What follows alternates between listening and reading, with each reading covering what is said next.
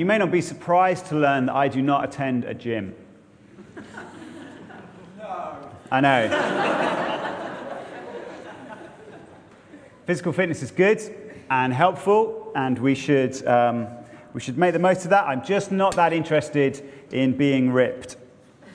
I've thought about it. I've decided otherwise. That's how I like to imagine the decision I've made. One of the reasons I don't like going to the gym, I know it isn't just about becoming someone who has like a tiny head on a massive body, is there's more to it than that. And so if that works for you, that's really fine. But the motivational slogans, you know, the posters around many gyms, they don't work for me. I think they're ridiculous. So this is the kind of thing I mean. The pain you feel today will be the strength you feel tomorrow. Come on, you're feeling it. I know some of you are probably going to leave after a couple more of these. You're like, I just need to get to the gym right now. No matter how slow you go, you are still lapping everyone on the couch.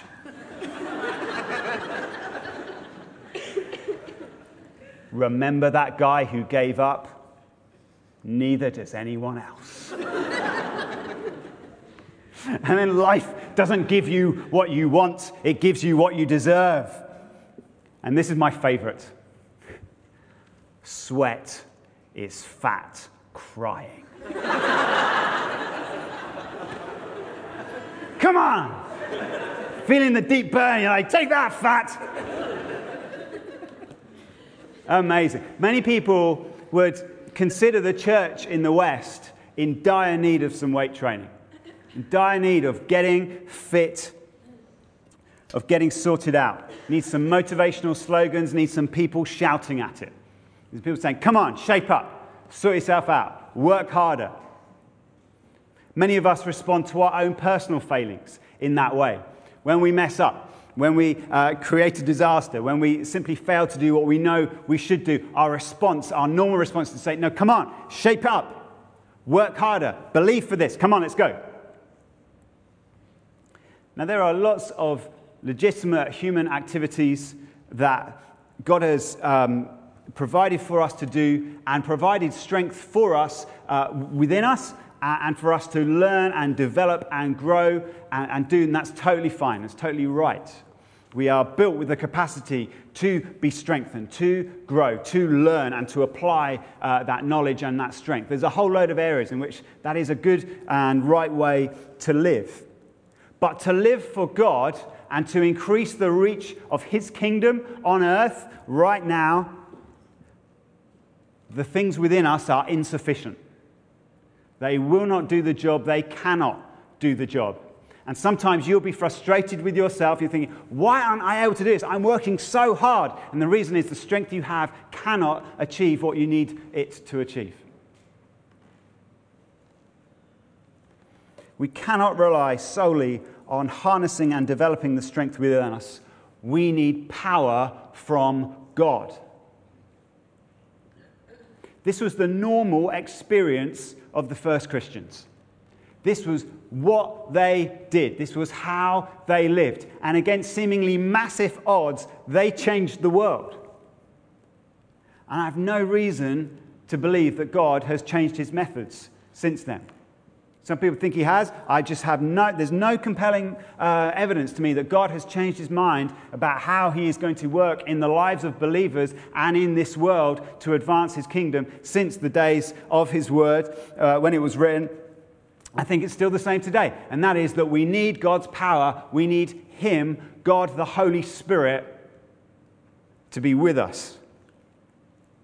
And I want to show you that that's the case today. And if you're not a Christian, you're here today, and you think, well, I know what Christians are about. They are about the motivational slogans. They are about saying you're rubbish, improve. Well, you may well be rubbish, but the good news is Jesus doesn't say improve. He says, I'm here to help.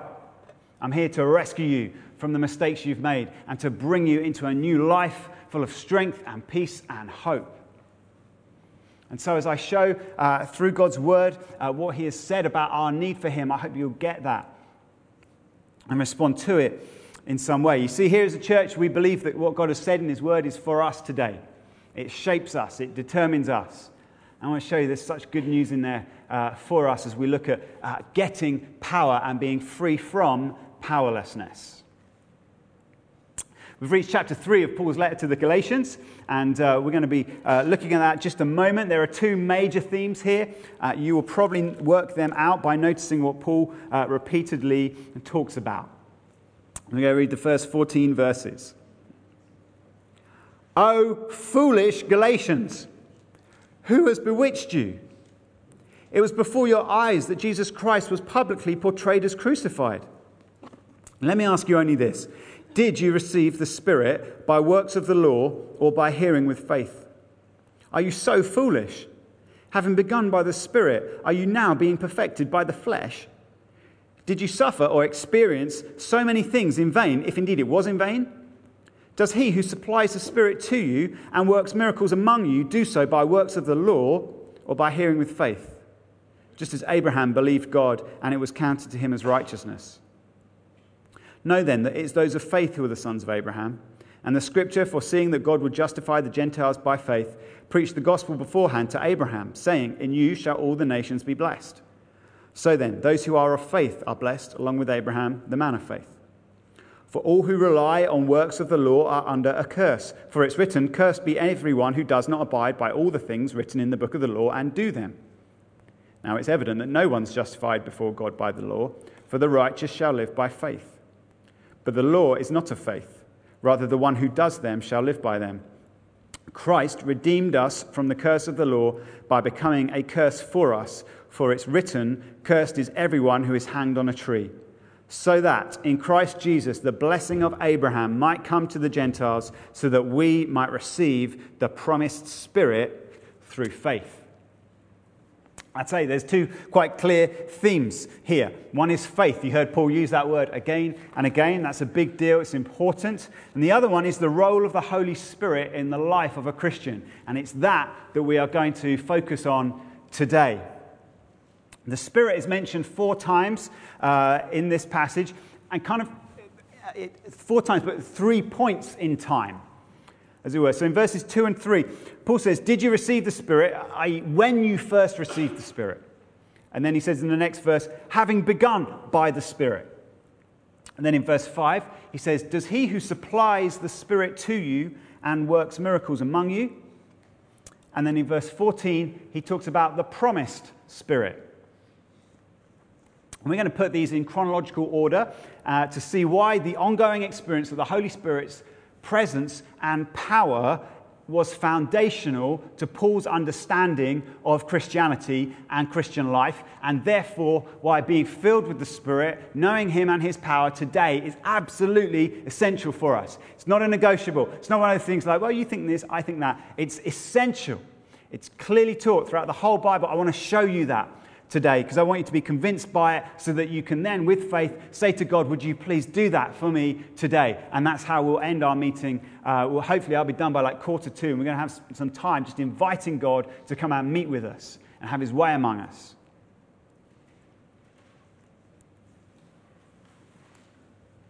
The church, this church, was born in that way. This church was started by people who were filled with God's Spirit. It was part of and is part of a family of churches who believe that the role of the Holy Spirit in people and the church today is essential. So it's part of our heritage. If you're part of this church, this is where you came from. But you can never assume that that's how things will always be. You can see throughout history, people always think, oh, this will keep going just as it was, and it very rarely does. And so on every generation, in fact, every year, it's incumbent on us to make sure that we know how we are to live for God and what we need, in fact, who we need in order to do that. So often I come across people and their life, they're just kind of stuck. It's the same point, and they're not getting the breakthrough. It's not changing for them, or they just don't quite get it. And they thought, I've looked at this and I've read that and I've thought about this and I've thought about that and I still don't get it. And to be honest, more often than not, I think the answer is you need the Holy Spirit. He is the one who brings breakthrough. He can break through walls. He is the one who turns the lights on in our minds, gives us understanding, helps us to see. He is the one who educates our mouths so that we can speak for him. If you want to do any of those things, if you want to experience any of those things, if you want people around you to do and experience those things, you and they need the Holy Spirit. So let me keep making my case. Firstly, the promised Spirit. The first of Paul's points in time is actually the last one he mentions. He says that before you Galatians had even heard of the God of Israel, before you'd even heard of Jesus, God had promised to send his Spirit to you. In the Old Testament, which is the forerunner, it's the New Testament from which we've just read, it's the way everything got started. We see isolated incidents where the Spirit of God falls on people. He encounters them, and God enables them to do things they would not otherwise have been able to do. That's what he does. So, there's a guy called Bezalel in Exodus 35. And Moses says of him, "See, the Lord has called by name Bezalel, the son of Uri, son of Hur, of the tribe of Judah, and he has filled him with the Spirit of God, with skill, with intelligence, with knowledge, and with all craftsmanship, to devise artistic designs, to work in gold and silver and bronze, in cutting stones for setting and in carving wood, for work in every skilled craft." It's just ability was given to Bezalel that he didn't have before. He might have trained in all of this stuff, but now something's changed for him. Samson. Famously, everyone imagines Samson. He's enormous. He's the kind of guy who looks like he would have been at the gym and would have loved all the slogans, an enormous guy. But actually, the Bible says Samson's strength doesn't come from his body. He might have looked like me. That's not where his strength comes from. His strength comes from God. So Judges 14, verse 6, it says, "Then the Spirit of the Lord rushed upon him, and although he had nothing in his hand, he tore the lion in pieces as one tears a young goat." Now, I frankly don't know how you tear a young goat, but clearly that's easier than tearing a lion. Samson isn't a lion trainer. He's not someone who towers over this lion. He's just a normal person, but when the Spirit of God comes on him, he can kill a lion. Even King Saul, if you know the Old Testament, he's a very, to be honest, a useless king. He's a mess. But it says of him in 1 Samuel chapter 10, "When they came to Gibeah, behold, a group of prophets met him, and the Spirit of God rushed upon him, and he prophesied among them." He's able to speak and declare the words of God. These are rare occasions. I could list all of them for you, and honestly, it wouldn't take that long. They are glimpses, and they feel like kind of there's a tension going on. As God says to his people, "You are not obeying me as I called you to." And they say, "We're trying, but it's not working." And over time, God reveals why that's happening. Why is it that in and of ourselves, we can't obey God, we can't live for him, even when, like Israel was, they were brought into a relationship with God? Well, God explains why this is happening and also that he has a solution for it. He says through the prophet Ezekiel, chapter 36, he says, "I will give you a new heart, and a new spirit I'll put within you. I will remove the heart of stone from your flesh." So he's saying, until this point, you've been unresponsive to me. There's just no life in you. "I'll remove the heart of stone from your flesh, and I will give you a heart of flesh. And I will put my spirit within you and cause you to walk in my statutes and be careful to obey my rules." That's how you can get to walk with God, God says, when he gives you a new heart and puts his spirit within you. Joel, another prophet, chapter 2, "It shall come to pass afterward that I will pour out my spirit on all flesh. Your sons and your daughters shall prophesy. Your old men shall dream dreams, and your young men shall see visions. Even on the male and female servants in those days, I'll pour out my spirit." So God's saying, a time will come when I do this. Your experience now is that one or two people encounter me. A time will come, God says, all flesh, men and women, rich and poor, every background, every age, can encounter me, encounter my spirit. And then the last of the Old Testament prophets, who's in the New Testament, John the Baptist, he heralds Jesus as the one who's going to make this promise happen. He says, "I baptize you with water, but he who is mightier than I is coming, the strap of whose sandals I'm not worthy to untie. He will baptize you with the Holy Spirit and with fire." And then Jesus comes on the scene and certainly doesn't say, "Well, actually, guys, that's not at all what I'm here to do." Jesus says, "That is exactly what I'm here to do. That is who I am." John 7, Jesus at a great feast stands up and says, "If anyone thirsts, let him come to me and drink. Whoever believes in me, As the scripture has said, out of his heart will flow rivers of living water. Then he says in John 14, I will ask the Father, and he will give you another helper to be with you forever, the Spirit of truth, whom the world cannot receive because it neither sees him nor knows him. You know him, for he dwells with you and will be in you. Who do they know who is God who dwells with them at this point? Jesus. And Jesus is now saying, myself and the Father will send you ourselves, our Spirit, this helper, who will no longer dwell with you, but will dwell in you. He says at the end of Luke, another thing he says in John 14, the helper, the Holy Spirit, whom the Father will send in my name, he will teach you all things and bring to your remembrance all that I've said. Peace I leave with you. My peace I give to you.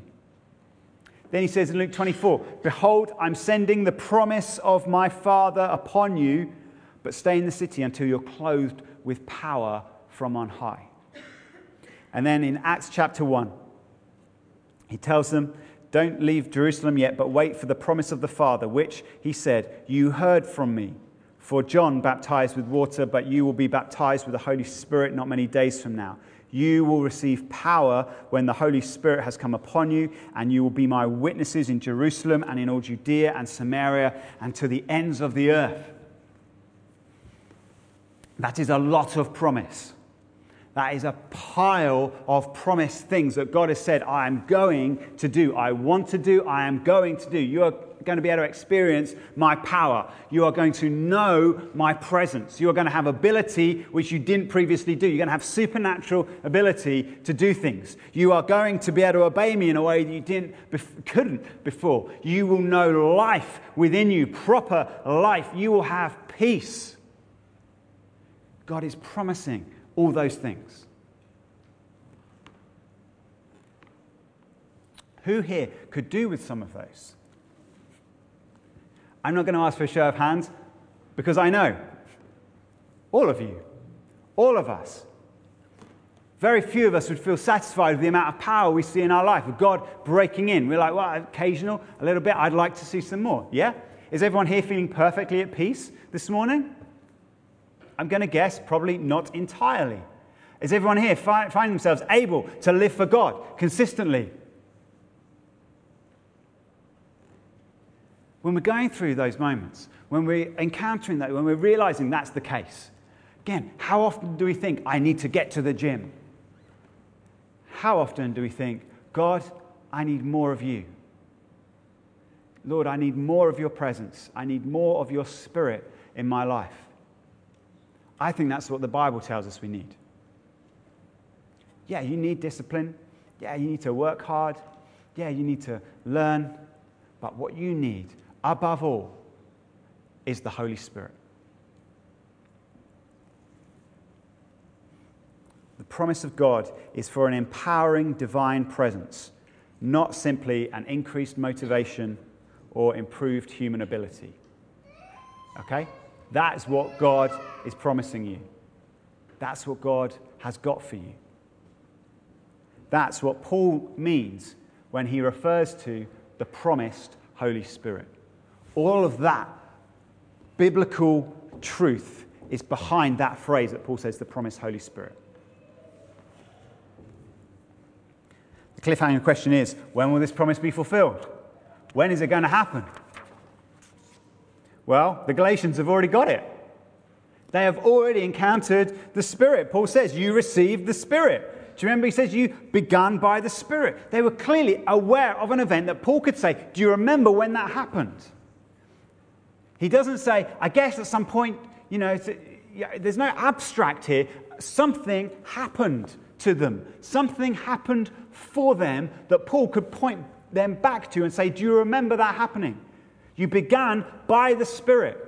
You received the Spirit when you believed. You encountered the presence and the power of God. You knew Him. That's what happened to the Galatians. That's what happens to all the Christians in the New Testament. All of them everywhere. Acts 2 tells us it begins at Pentecost. Suddenly there came from heaven a sound like a mighty rushing wind, and it filled the whole house where they were sitting, and divided tongues as a fire appeared to them and rested on each one of them. And they were all filled with the Holy Spirit and began to speak in other tongues as the Spirit gave them utterance. It begins and it keeps going.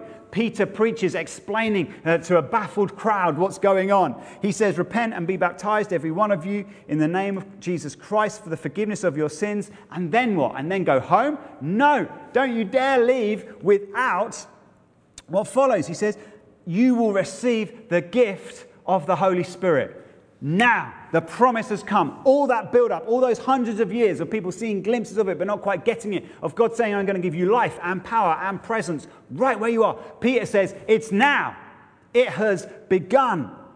Because the promise, Peter says, is for you and for your children, it's the next generation not yet here, and for all who are far off. Suddenly, Peter goes from at one place in Jerusalem, at one point of time, to all of history and all of geography, all who are far off. The gift is for them, everyone whom the Lord our God calls to himself. Everyone whom the Lord our God calls to himself. If you're a Christian, I want you to consider, am I one of everyone whom the Lord my God has called to himself? If you are, that is qualification. And Acts backs this up repeatedly. In Acts chapter 8, it tells us that some Samaritans received the Holy Spirit. They were the Jews' kind of bitter neighbor, like they hated each other. God gives them the Holy Spirit. In Acts chapter 9, Paul, who up until this point has been killing Christians, becomes a Christian because Jesus invades his life, and he is filled with the Holy Spirit. In Acts chapter 10, it's Gentiles now, people who had no background with God at all, and they receive the Holy Spirit as well. And Luke is telling us by this, he's saying the Spirit came in Jerusalem to Jews, and then in Samaria to Samaritans, even though you never thought God would have given them, and then to Paul, an enemy of God, an enemy of God's people who's trying to kill them. He received the Spirit too, and then to the Gentiles, because the Spirit is being given to all whom our Lord, the Lord our God will call to him. On and on it goes. And so when Paul describes the Christians in Ephesus, what happened to them, Ephesus, which is in kind of modern-day Turkey, so again, going further and further away, he says, you also, when you heard the word of truth, the gospel of your salvation, and believed in him, were sealed with the promised Holy Spirit, who is the guarantee of our inheritance until we acquire possession of it, to the praise of his glory. Paul says to them, that's what happened to you as well. It's what happens to all of us. That's what he's saying. Just as a kind of sidebar, this is because the kingdom of God is an eschatological moment, meaning the end of time has broken in to now. Jews expected there'd be a resurrection of the dead at the end of time. When Jesus raises from the dead in AD 33 or whenever around there it was, he brings something from the end of time to the present moment. And suddenly the kingdom of God has broken out on earth now. We thought it was going to come at the end, but actually suddenly here, it's now. And something that was from the end is now right in the midst. And Jesus doesn't say, that was a one-off moment of the end in the present, and now we're back to normal again. No, he says, I'm going to the Father. We will send the Spirit, the presence of God, whom you will enjoy forever in the time to come. He's coming to you now. The Spirit has broken in now, and he is the ongoing sense of God's people living today, but also in forever already. We don't have the complete fulfillment of that, but it's going on. And that's a slightly mind-blowing thing, but I just want you to know that's happening. The future age of God is at work in every one of us in whom this Holy Spirit is at work. And side point, if you don't get it, it's fine, but I just wanted to say it because it's true. The assumption that Christians would receive the Holy Spirit is in Paul's letter to the Romans, in both his letter to the Corinthians, in his letter to the Ephesians, his letter to the Philippians, his letter to the Colossians, and both to the Thessalonians, to Timothy and Titus, as well here in Galatians as well. All through his writings, Paul assumes Christians have received the Holy Spirit of God. It's not a one-off. It wasn't those special guys over there. It's everyone.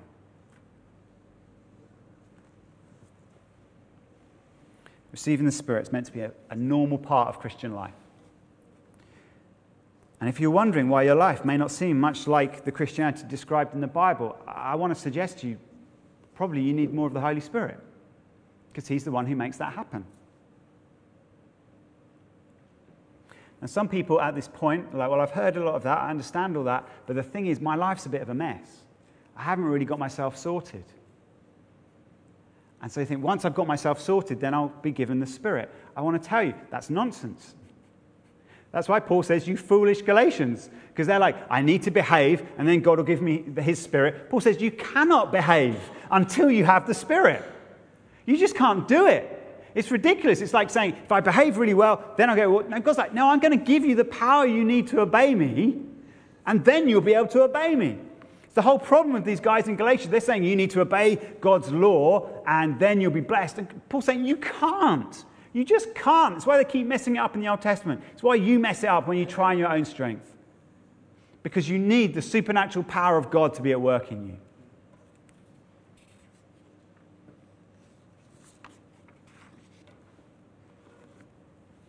Here's the conditions. Here's the condition to receive the Spirit, as we see in the New Testament. Jesus says, if anyone's thirsty, let him come to me and drink. There's your qualification. Be thirsty. Be desperate. Be in need.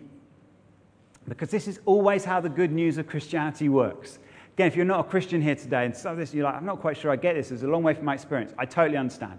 I went to a Catholic church when I was young. So the first time I came into a church that believed in this kind of stuff, my mind was blown. So I'm with you in that. But if you're not a Christian, you don't understand how Christianity works, let me explain to you right now. It isn't that you get fixed and then God blesses you. It's that you're a mess and God can fix you. You bring your sins to him in repentance. He gives you forgiveness and redemption and healing. Here, in the case of the Spirit, you bring your weakness. He provides his strength. It works that way round. It always works that way round. And finally, not just as a one-off, not just as a starter, not just kind of as you become a Christian, it's like you're going to get, like, I don't know, like, you know, your parents used to kind of push you in a car or a bike, they kind of shove you off. And you keep going for a bit, you've got some momentum, but eventually it stalls, and then you're like, oh, now I need to start pedaling. No, the Bible says, and in fact, Paul says to the Galatians, this isn't a one-off. This is always to be your experience. He says God supplies the Spirit to you and works miracles among you. Many of us, it's awkward, isn't it? It's awkward when you're coming to God in need. You feel a bit bad. You're like, God, I can't believe I need to ask you. It's like Oliver, isn't it? I need some more. I know you're going to shout, but I need some more. Listen, God provides the air that you breathe. Yeah? He provides the air that you breathe and the lungs that you breathe with. He is not underwhelmed by your inability to live without him. He can cope. He knows. Yeah? He knows. So often we're like, God, I'm sorry. I'm going to need to ask you for some more strength. He's like, that's what you're supposed to do. That's what you're supposed to do. I'm going to give you that again today. Present tense. This word that Paul uses, supplies the Spirit to you. It isn't, it's not like the kind of grudging agreement of a payment to a worker who's done a bit of a botched job. It's like, I suppose I have to pay you because we signed a contract or whatever. The word kind of means, it was often used of people who actually donated to the theatre. It's like people who loved the Greek theatre and they're like, well, we'll pay for the chorus to happen. And it's like, it's intense plus that. So there's a sense of a joyful liberality to it. God isn't like, these idiots need the Spirit again. He's like, great, I get to give them the Spirit. That's my favorite thing to do. I love pouring out my Spirit on them, not just once, but again and again and again, because it's present tense. In Ephesians, he says to them, go on being filled with the Spirit. He doesn't say you were filled with the Spirit once and that should get you through for the next 30 years. He says, keep doing it. Keep receiving the Spirit. Keep getting his power. In Romans 8, he says the Spirit himself bears witness with our spirit that we're children of God. 1 Corinthians 12, to each is given the manifestation of the Spirit for the common good. Wisdom, knowledge, faith, healing, miracles, prophecy, discernment, tongues, interpretation of tongues. All these are empowered by one and the same Spirit, who apportions to each one individually as he wills. Present tense, present tense, present tense, present tense. Now. Not just back then. Now. Not a little bit. Loads. Not just in one way. Many ways. Do you want the power of God? Do you want to experience the love of God? Do you want God to give you gifts and abilities to bless others and to strengthen yourself as well? Well, the Bible says that if the answer to any or all of those questions is yes, then you need the Holy Spirit. Again and again and again. The New Testament teaches us he was who God promised us. Now we have him. He comes to all who are believers. He is a gift from God for everyone who puts their trust in Jesus. And we can receive him again and again and again and again. And that again includes today. It includes right now. There's a lot more I could say, but I'd much rather we got him more involved. He's given us this word that testifies to him. And now I just believe that he wants to come and meet with us. Does that sound good? It's great. It's great.